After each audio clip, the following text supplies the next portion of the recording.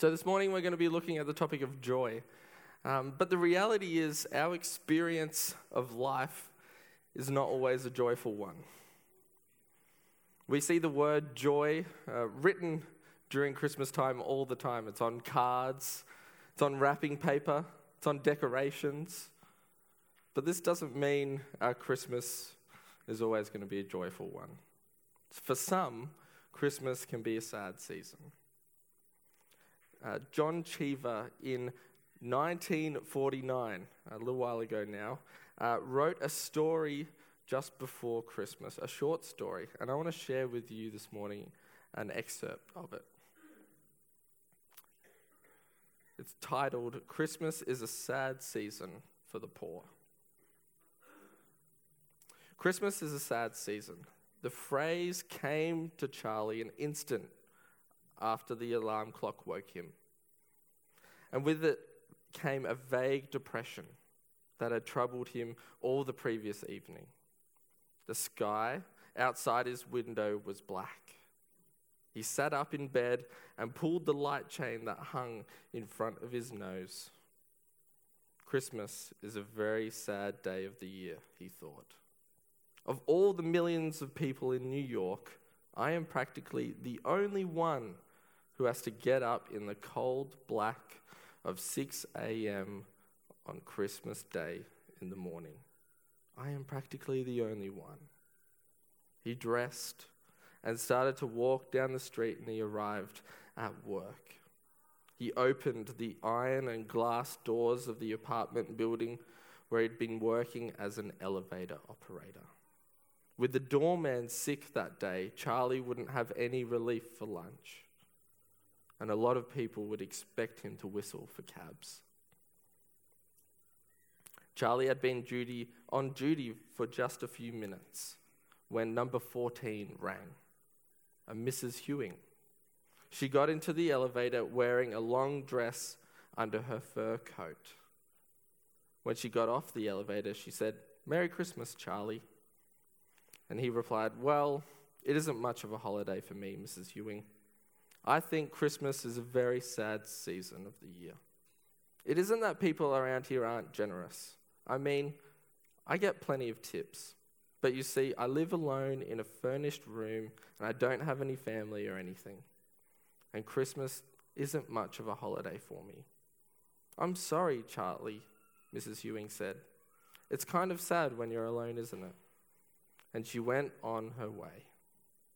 Then old Mrs. Miller rang, and when she wished him a Merry Christmas, he hung his head. "It isn't much of a holiday for me, Mrs. Miller," he said. "Christmas is a sad season if you're poor. You see, I don't have any family. I live alone in a furnished room." "I don't have any family either, Charlie," Mrs. Miller said. "I don't have any children with me today. I have 3 children and 7 grandchildren, but none of them can see their way coming east for Christmas. But I know how you feel, Charlie. I haven't had any family either. I'm just as lonely as you." Mrs. Miller's speech didn't move Charlie. Then the bell rang on number 4, and he went up to get the Smiths. "It isn't much of a holiday for me," he told them when they wished him a Merry Christmas. "Christmas is a sad season when you're poor, you see. I live alone in a furnished room." "Poor Charlie," Mrs. Smith said. "I know just how you feel. During the war, when Mr. Smith was away, I was all alone at Christmas. I didn't have any Christmas dinner or a tree or anything. I just scrambled myself some eggs and sat there and cried. I know just how you feel, Charlie," Mrs. Smith said. Charlie continued to complain to most of the tenants when they wished him a Merry Christmas. But this outpouring of melancholy and the sympathy it aroused didn't make him feel any better. Christmas is not always a season of joy. And maybe this Christmas we can relate to Charlie a bit. We can relate to his loneliness. We can relate to the depression, the disappointments. We can connect with that story more than we can connect to Christmas being a time of joy. There are many reasons why Christmas can be a sad season. And my hope is that we can celebrate this Christmas with joy, even when our circumstances would suggest otherwise. Not because we've ignored our circumstances, not because we've ignored the pain or pushed aside the hardship, but because we can have a joy in Jesus that transcends it. Charlie, the elevator operator, thought, if only he had a more lavish Christmas dinner. If only he had more people to share it with. If only he had more money to spend at Christmas time. If only he had a bigger and better house. Then he would have joy at Christmas time. Charlie's Christmas joy was dependent by his circumstances. But the Bible doesn't talk about joy as being something so transient, something so fragile. Galatians 5:22. It says, the fruit of the Spirit is joy. So joy is a product of having the Holy Spirit dwell within us. If we have relationship with Jesus, an outcome of that is joy. True Christian joy isn't something that is derived from ourselves or from our circumstance. See, the world produces many, many imitations of joy. But unless it is from the Holy Spirit, that joy will be lacking. So what is Christian joy? How do we define it?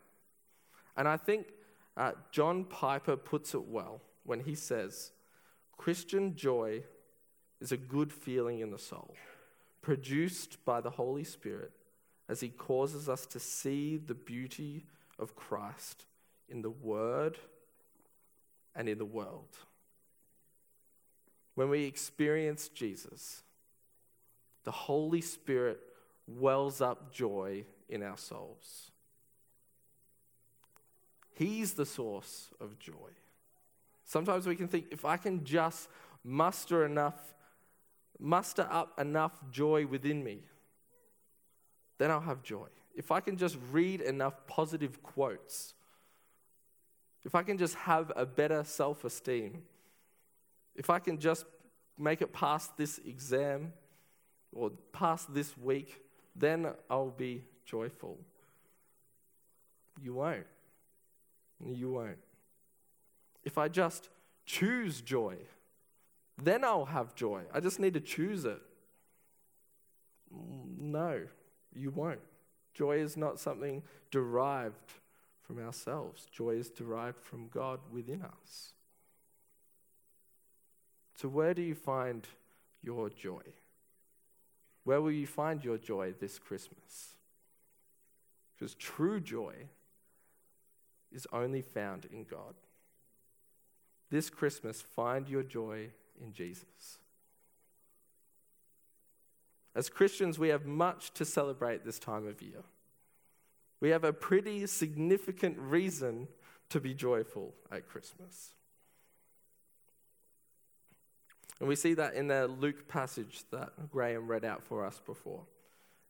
We'll read it out again. Luke 2:9-11 says, an angel of the Lord appeared to them, that's the shepherds, and the glory of the Lord shone around them, and they were filled with great fear. And the angel said to them, fear not, for behold, I bring you good news of great joy that will be for all people. For unto you is born this day in the city of David a Savior who is Christ the Lord. The angel says, I bring you good news of great joy. And what is that good news? It says in the next verse, born this day in the city of David a Savior who is Christ the Lord. The angel calls Jesus 3 names: Savior, Christ, or in some translations, Messiah, and Lord. A Savior. Jesus came to deliver us from the divine and just wrath of God. The Christ, the Messiah. Jesus came as the promised one who would liberate us and free us from the chains of sin and death. And the third one, Lord, our God who has supreme power and authority. He came down as a vulnerable baby. He came to be our King, our Master, our Lord. This Christmas, celebrate with joy that Jesus was born for those three reasons. He came to deliver us. He came to liberate us. And he came to be our King. I cannot conceive of a better reason to be joyful. There is nothing that compares to this good news of great joy.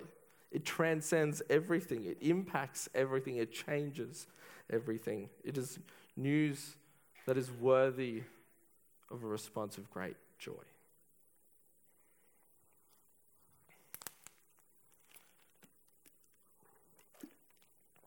There was a young girl for years and years just wanted a pony for Christmas. Every year she would sit on Santa's lap and Santa would ask her, what would you like for Christmas this year? And she'd say, a pony. I just desperately want a pony. She longed for this pony. It came to Christmas morning. And she jumped out of bed in excitement. She was in her pajamas and woke up her parents, dragged them over to the Christmas tree and want to start opening presents. Her mum said, "We know you've wanted this for a long time, and we thought it was time," and handed her a gift.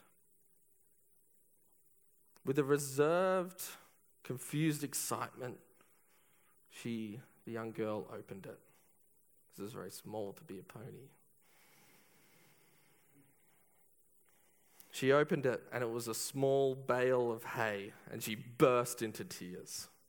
Overcome with anger and frustration, "This is a terrible present," she said, and stormed off before her parents could say anything, ran into her room and slammed the door. The young girl didn't realize that small bale of hay was in fact food for the pony that was waiting outside. This small gift of hay was supposed to point her towards the actual gift, the pony. And these small gifts that we celebrate at Christmas time, the gifts of food, the gifts of friends and family and presents, they're all good gifts from God that are supposed to point us towards the actual gift of Jesus Christ. Don't get distracted by all the little things, by all the small gifts that we fail to recognize and see the beauty of the actual gift and the ultimate gift. See, when we marvel at Jesus, that he came to deliver us, that he came to liberate us, that he came to be our Lord and our King, the Holy Spirit will produce a deep and lasting joy in us. And this joy isn't dependent on our circumstances, not dependent on if family members behave on Christmas time. Celebrate with joy all of God's good gifts to us, and through them, especially celebrate the greatest gift of Jesus. So joy is something that we feel. It's an emotion. And that kind of means that we can't just decide to be joyful. You can't just click your fingers, flick a switch and be joyful. No one here is going to be, after today, listening to me speak. No one's going to think, "Oh, Jordan, you're just so convincing. You've persuaded me to be joyful this Christmas. Okay, and now I'm joyful." It doesn't work like that. We can't just decide to be joyful. You can't just decide to feel something. Feelings don't work like that. Like one time, I thought it would be really funny to scare Clytie, my wife, with a monitor lizard. It was over 1.5 meters long. I thought she wouldn't be that scared. She could just see it and then just decide not to be fearful because it was not going to get her. But she was terrified. Feelings don't work like that. Feelings, you can't just decide not to feel something. In 2018, I went through a season of my life where I felt just completely devoid of joy. I couldn't comprehend how to be joyful. It wasn't that my circumstances were bad, not at all. I loved my job. My workplace was great. I loved Clytie. Our marriage was great. Family was going well, no real conflicts. My health was good.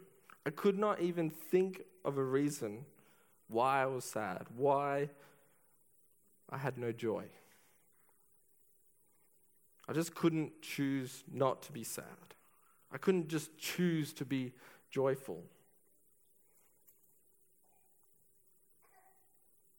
Joy, like all emotions, just can't be controlled. Like, we just can't decide to be joyful. But this doesn't negate our responsibility. In Philippians 4:4, Paul says to a church that are going through a really hard time and suffering a lot, he says, rejoice in the Lord always. I'll say it again, rejoice. See, we have, as Christians, a mandate to be joyful. Not a fake smile, not just pretending to be happy all the time. Not a joy dependent on worldly pleasures. Not a joy dependent on if your footy team wins or loses. True joy is a byproduct of our relationship with God. Joy is a result of experiencing Jesus through the Word and through the works in the world. I wasn't joyful because I was still dealing with the aftermath of burnout and depression. It was so hard for me to see Jesus. My relationship with Jesus was dry, and so my joy had dried up as a consequence. When we experience the person and work of Jesus afresh, the Holy Spirit will produce joy in us, no matter our circumstances. Jesus is the foundation to our joy. And that is why the angel who appeared to the shepherd described the news of Jesus' birth as good news of great joy. Sometimes it can seem impossible to have joy in God's good gifts, even have joy in the gift of his Son when we're in seasons of pain and suffering. Maybe this Christmas it will bring up family conflict. Or you'll have awkward moments with difficult people. Maybe you're the one that has to do all the work. You have to do all the cooking, all the cleaning, all the preparation while everyone just sits back and relaxes and eats and drinks. Maybe you're fighting sickness or plagued by pain this Christmas. Maybe this Christmas will be a time of grief. This Christmas may be the first one without a loved one. See, these things can just make the joy of Christmas, the joy of Jesus' birth, just dissolve like snow. The feelings of fear, anxiety, anger, stress, they all overcome any sense of joy that we might have. So what do we do with our pain? What do we do with our stress and our grief, our frustration? Psalm 126, verses 5-6 says, "Those who sow with tears will reap with songs of joy. Those who go out weeping, carry seed to sow, will return with songs of joy, carrying sheaves with them." This psalm describes an image of sowing seeds of suffering and, in the end, reaping harvests of joy. Eugene Peterson says this: all suffering, all pain, all emptiness, all disappointment is seed. Sow it in God, and He will finally bring a crop of joy from it. So what seed of suffering do you have? What is taking your joy this Christmas? And what will you sow it in? When I experienced burnout and depression, I was given a lot of seed, many, many bags of seed.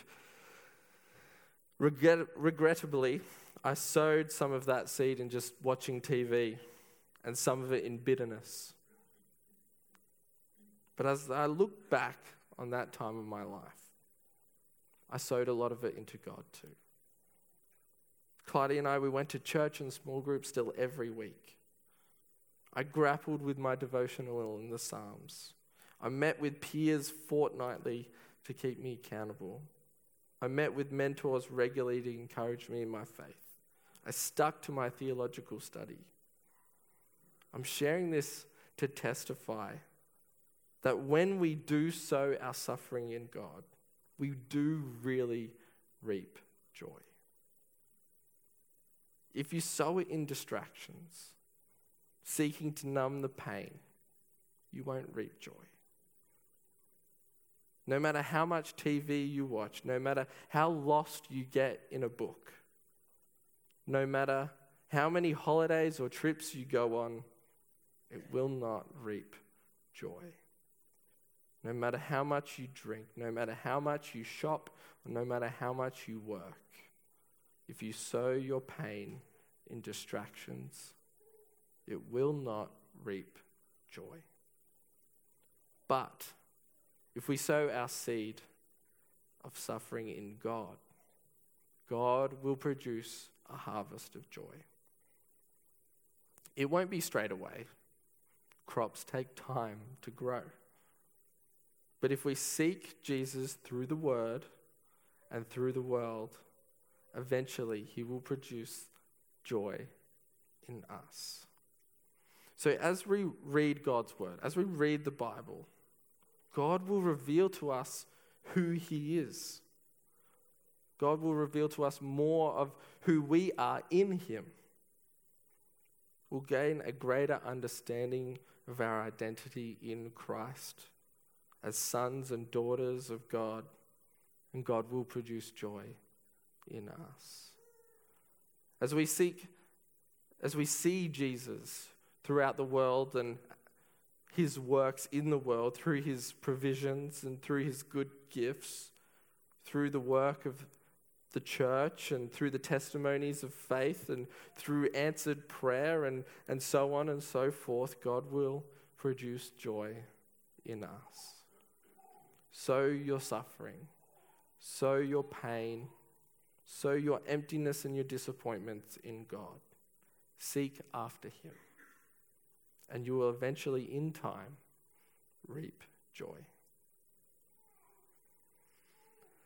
I was at a Christmas party last week, and a co-worker of mine was telling me how before she had kids, Christmas was just a non-event.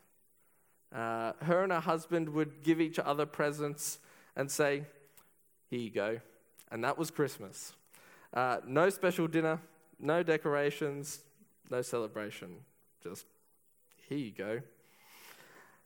Years later, they had children, and everything changed. Celebrating Christmas became bigger than ever. The kids were so excited about Christmas time, getting up before the sun rises, itching to open presents, screaming with excitement as they run around the house with siblings and cousins and uncles and aunties. And this caused my co-worker and her husband to get into Christmas, to really celebrate it. Christmas to children is something so new, It's so exciting. It's so special. But once you've had many Christmases in your life, the story can kind of lose its appeal. It gets familiar. Like a car kind of just loses its shine. Celebrating the birth of Jesus is not the cause of joy that it may have once been. The story of Christmas is an old story. We've probably heard it many, many times. We know it well. But through the birth, the death, and then resurrection of Jesus, God has made this old story still impact us today. Jesus is still saving. He is still liberating. He is still our Lord and our King. Every day we can see the beauty of Christ in the Word and in the world. Just because it's an old story and it's familiar, don't let it stop you from seeing the beauty of Jesus this Christmas. Like a child who is filled with joy and excitement, this Christmas, rejoice anew the old story of Christmas. Marvel afresh at Jesus, our Savior, our Christ, our Lord who was born. Marvel that Jesus would trade his heavenly throne to be born in a manger. Marvel that God would become flesh to save us, to free us, to be our King. Rejoice anew the old story of Christmas. Let's pray.